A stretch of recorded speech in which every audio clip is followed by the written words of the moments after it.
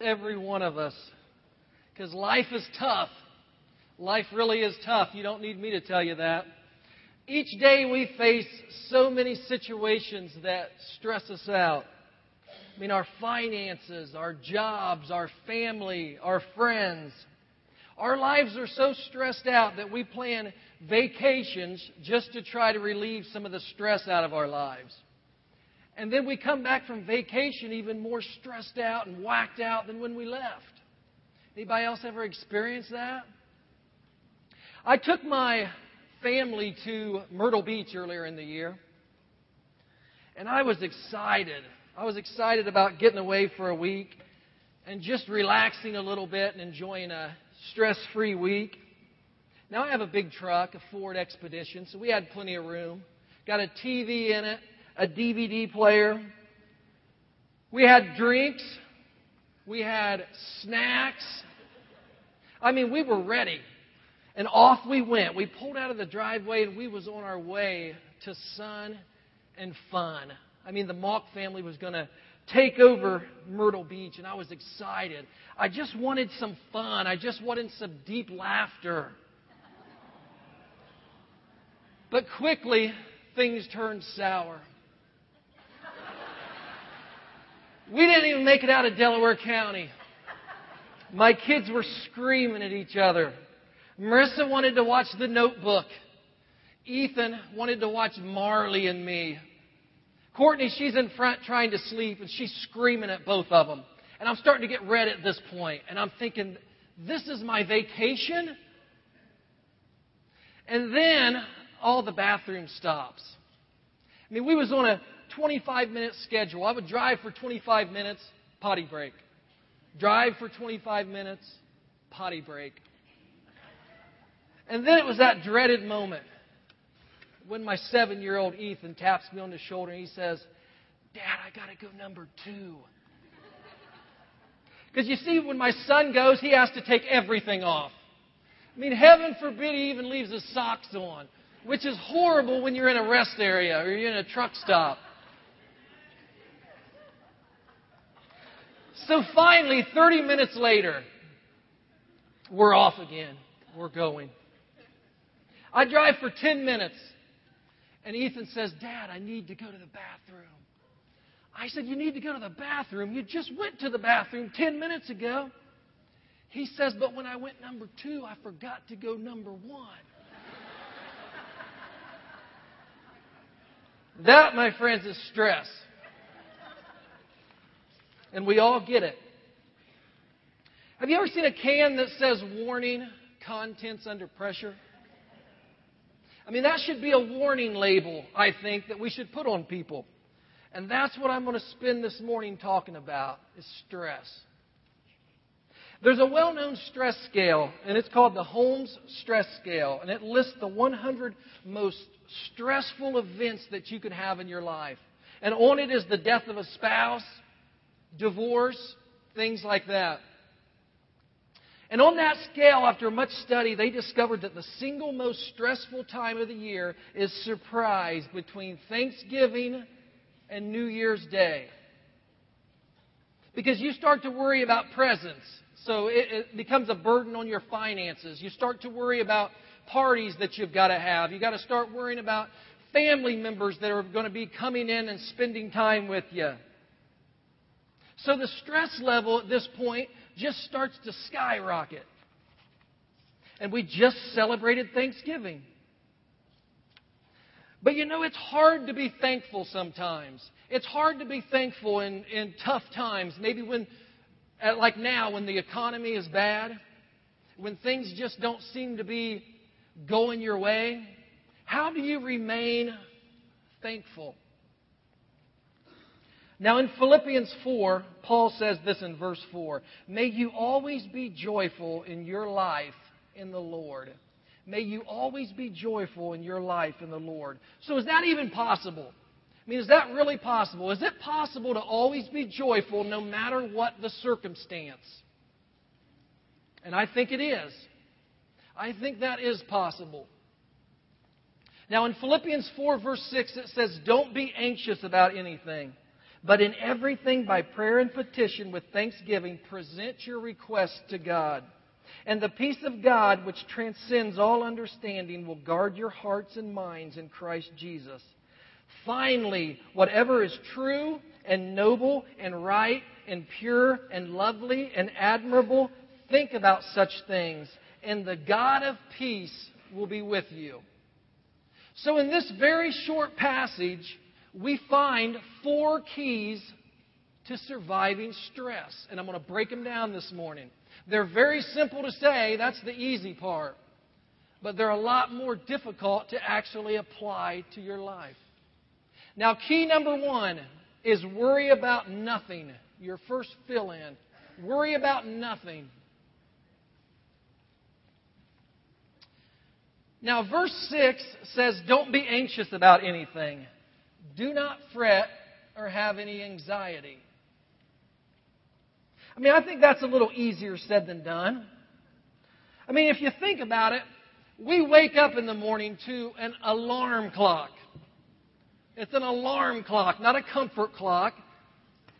Then we get up, we flip on the TV, and we watch a little bit of Bad Morning America. Because you see, it's not enough to have your own problems to deal with. Let's throw the rest of the world's stuff in there. Let's read the newspaper while we're at it.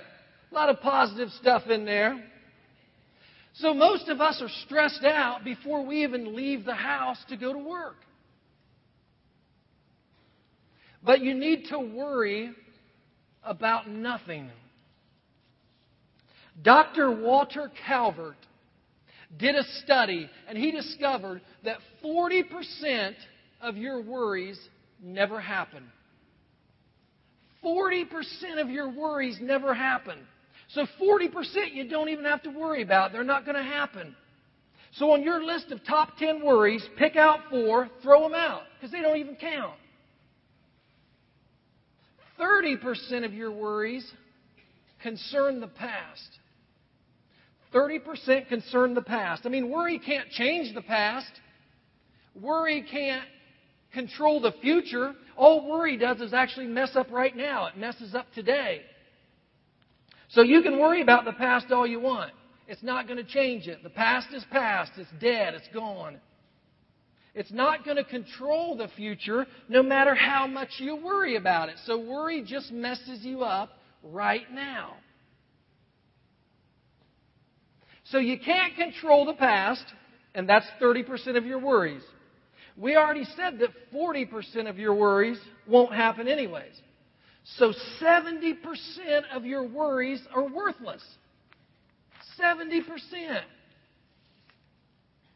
Now, to keep going on this study, 12% are needless health concerns. 10% of your worries are insignificant, petty issues, which leaves 8%. 8% of your worries are actual, legitimate concerns. 8%. Isn't that crazy if you think about it? So what I suggest we do for the 8% that we do need to worry about is we pick a worry time every day.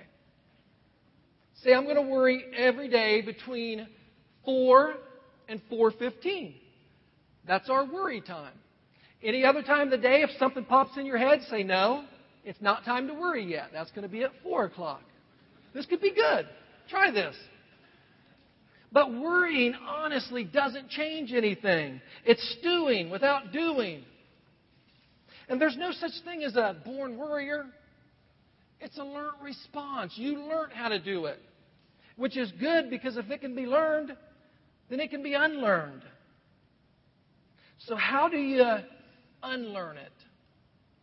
Notice what Jesus says. In Matthew 6, verse 34, it says, therefore do not worry about tomorrow, for tomorrow will worry about itself. Each day has enough troubles of its own. So what he's saying here is don't open your umbrella until it actually starts raining. Don't worry about tomorrow. Today is the tomorrow that you worried about yesterday. Live one day at a time.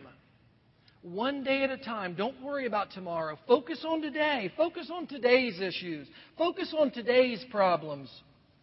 Worry about nothing. You know, it's interesting that when Paul wrote this, and he says worry about nothing, he was in prison.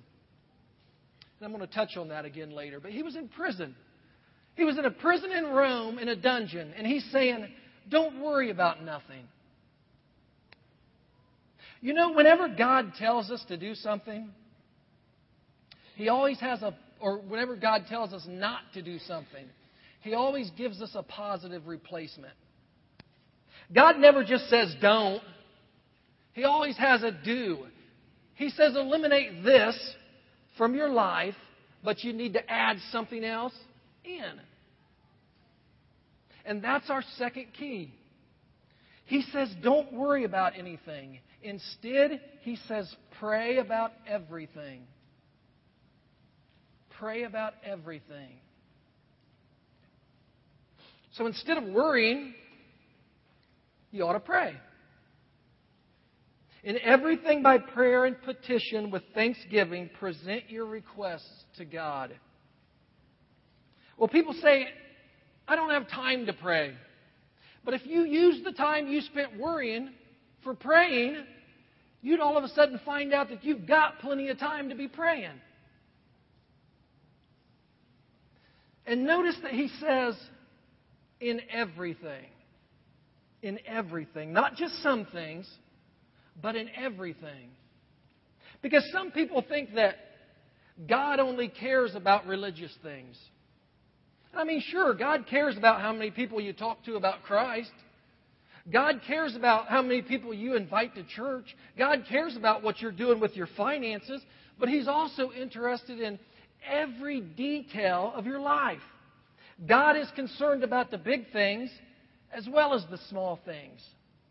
I mean, He knows every detail of your life. The Bible says He even has the hairs on your head numbered, which is not a huge task for some of us here. But the God who made every thumbprint unique, the God who made every voice print unique, every snowflake, He has no problem handling the details of your life. There's nothing you can't pray about. If it's worth worrying about, don't you think it's worth praying about? There is nothing insignificant to God. You can pray about anything, and you can pray about everything, and you should be. Now, it says pray with petition. You know what petition means? Petition means a specific, detailed, direct prayer. Because most people pray too vague, so they never get any answers. They say, God, bless me. What's a blessing? Can anybody actually define what a blessing is? I mean, sometimes a problem ends up being a blessing. You don't start your morning off, God, would you throw me a problem today? God, would you give me a DUI this Saturday so I'll finally quit drinking and driving? You need to be specific. You get not because you ask not. So here's the insight. No problem is too big or too small to pray about. Paul says, here's what you do. If you want to relieve stress, you worry about nothing. Instead, you pray about everything. It's simple, but it's something that we have to continually learn over and over and over again. Now, the third key in relieving stress is thank God in all things. Thank God in all things. In everything, when you pray, pray with thanksgiving. The Good News Translation says, always asking Him with a thankful heart. Whenever you pray, you should always pray with thanksgiving. You know, the healthiest human emotion is not love. Most of you would have guessed that. The healthiest human emotion is gratitude. I mean, studies have shown that it actually increases your immunities. It makes you more resistant to stress, less susceptible to illness. It's the healthiest emotion. Chris talks about it all the time. The attitude of gratitude. People who are grateful are happy. They are. People who are ungrateful, they're miserable. Nothing ever makes them happy. They're never satisfied. Nothing's ever good enough in their lives. So if you can cultivate the attitude of gratitude, of being thankful in everything, it's going to reduce stress in your life. It's going to. Be thankful in all things. 1 Thessalonians 5 verse 18 says, "Give thanks in all circumstances, for this is God's will for you in Christ Jesus." Notice that it says in all circumstances, because that's a very important word to keep you from misinterpreting this verse. It doesn't say give thanks for every circumstance. The Bible doesn't teach that. It says give thanks in every circumstance. You don't have to be thankful if you're at Walmart and your kid's acting up and you're not allowed to punish your child in public anymore, so you have to just put up with it. You don't have to be thankful for that. You don't have to be thankful for anything evil that happens in the world. If a child's abducted or a loved one dies of cancer, you don't have to be thankful for that. The Bible doesn't say you got to be thankful for evil. It says in every circumstance, give thanks. Not for every circumstance, in every circumstance. What's the difference? You see, even out of bad, God can bring good. In every circumstance, no matter how bad it is, I can give thanks to God because A, I know He has a purpose bigger than the problem. B, He will give me the power to overcome the problem. And C, I will grow through the experience if I allow it to help me grow. So in every circumstance, even in the evil that happens in the world, I can be thankful because I know that God is greater than the problem. A lot of people ask, well, how do I know what God's will is for my life? And it's right there in that verse. Give thanks in all circumstances, for this is God's will. You want to know what God's will is for your life? In everything. Give thanks. Be thankful. If you're not experiencing the attitude of gratitude, you're out of God's will. But how can you be grateful? How can you be grateful when maybe you've lost a lot? Maybe you've lost your job.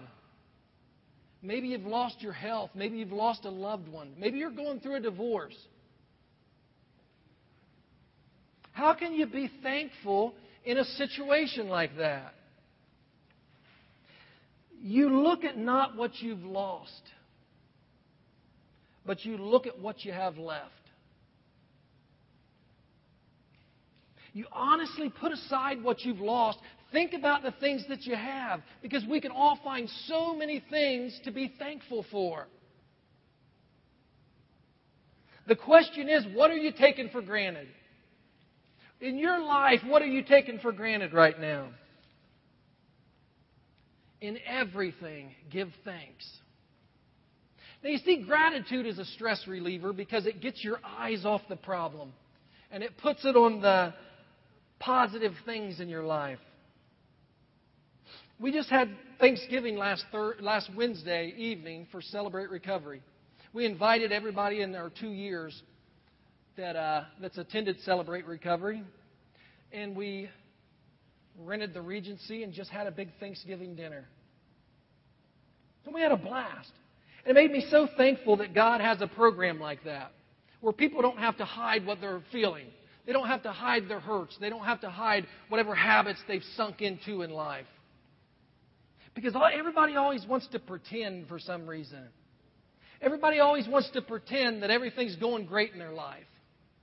Finances, things are great. Never been better. My marriage, oh man, we've got the perfect marriage. And I'm just thankful for Celebrate Recovery because it's real people seeking help for real problems. I mean, God has used the program to heal people. He's saved marriages in here.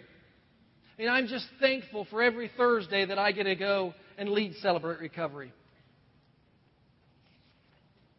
In everything, give thanks. Think about Thanksgiving. Thanks and giving go together. The way we express thanks is by giving. The most giving people are the most thankful people. They really are. It's an expression of gratitude. Worry about nothing. Pray about everything. Give thanks for all things. Now, key number 4 is I think about the right things. Think about the right things.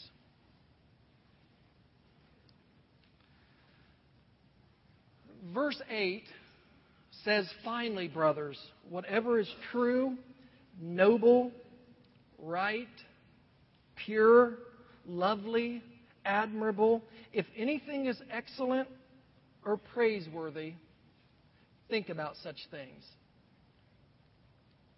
So the fourth point is this. If you want to reduce stress in your life, you must change the way you think. You must change the way you think, because none of us use our brains and our potential. The potential that God actually gave us. Whatever you put in your brain is what's going to come out. It's like a computer. Garbage in, garbage out. Whatever you feed in your mind, whatever you think about, that's what's going to come out in your life. Because the way you think determines the way you feel. And the way you feel determines the way you act. So he says if you want to change your life, you need to change what you're thinking about. So are you reading the newspaper, or are you reading your Facebook more than you're reading the Bible? Are you going home after work watching TV, watching movies for hours on end, but you ain't got time to read your Bible, to have a little quiet time with God? Choose to think about the right things. Focus on stuff that's positive. Focus on God's Word. It says, think about things that are true, noble, right, pure, lovely, and admirable. Fix your mind on those things. The root cause of stress is the way that you choose to think. I mean, why is it you can take two people, put them in the exact same circumstance, one of them will be blown away, one of them will fall apart, will emotionally collapse, while the other person handles it with no problem? Obviously, the problem is not the circumstance. It's your response. It's how you're viewing it. Your perspective. It's how you're interpreting life. And that's your choice. How you're choosing to look at the problem you're going through right now is the source of your stress. Your problem is not your problem. Your problem is how you're choosing to respond to your problem. And you have to think about it in the right way. Proverbs 23, verse 7 says, "As a man thinks in his heart, so is he." So what do you think about the most? What dominates your mind? Whatever you think about the most is what you're becoming. We always move towards whatever it is we're focusing on. If you want to become like Christ, you focus on Him. You fill your mind with the Bible. You fill your mind with good things. You fill your time with positive people.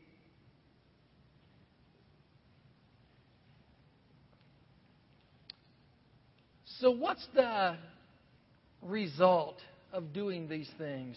The things that I've talked about today. the worry about nothing, the pray about everything, the thank God in all things, the keeping my mind on the right things. The result is in verse 7. It says, if you do this, you will experience God's peace, which is far more wonderful than the human mind can understand. His peace will keep your thoughts and your heart quiet and at rest as you trust in Christ Jesus. I mean, what a guarantee. He's guaranteeing you peace of mind. And that's what everybody always seems to be looking for. That's what everybody always seems to be searching for. Peace of mind. It's amazing the things that we'll do, that we'll try to find peace of mind. From therapy, diets, seminars, yoga. We run from one thing to the next, searching for peace of mind. And the Bible says God's peace is a gift to us. It's a gift. It can't be explained. It can't be duplicated. It can't be fabricated. It's a gift. So how do you get that kind of peace of mind that keeps your heart at peace when you're under pressure? That keeps you calm in a crisis in your life? That gives you strength to handle whatever storm you're facing or you're going to face this year? Helps you to be thankful in tough times. How do you get that kind of peace of mind? The key is the last phrase of the verse. As you trust in Christ Jesus. As you trust in Christ Jesus. So what are you worried about today? What's got you all stressed out right now? Is it the holidays? Your finances? Family life not going that well? Trust in Christ Jesus. Stop worrying. Stop stressing out. Peace of mind. Paul found it. Paul found peace of mind locked up in chains on a hard, cold, wet dungeon floor. He found peace of mind in a situation like that. So I don't know what your dungeon is. I don't know what's got you locked up right now in your life. But I do know that the keys that we've talked about today, these are the keys that can set you free from that. They can unlock whatever cell you're in. Peace of mind. Trust in Christ Jesus. Let's stand for closing prayer.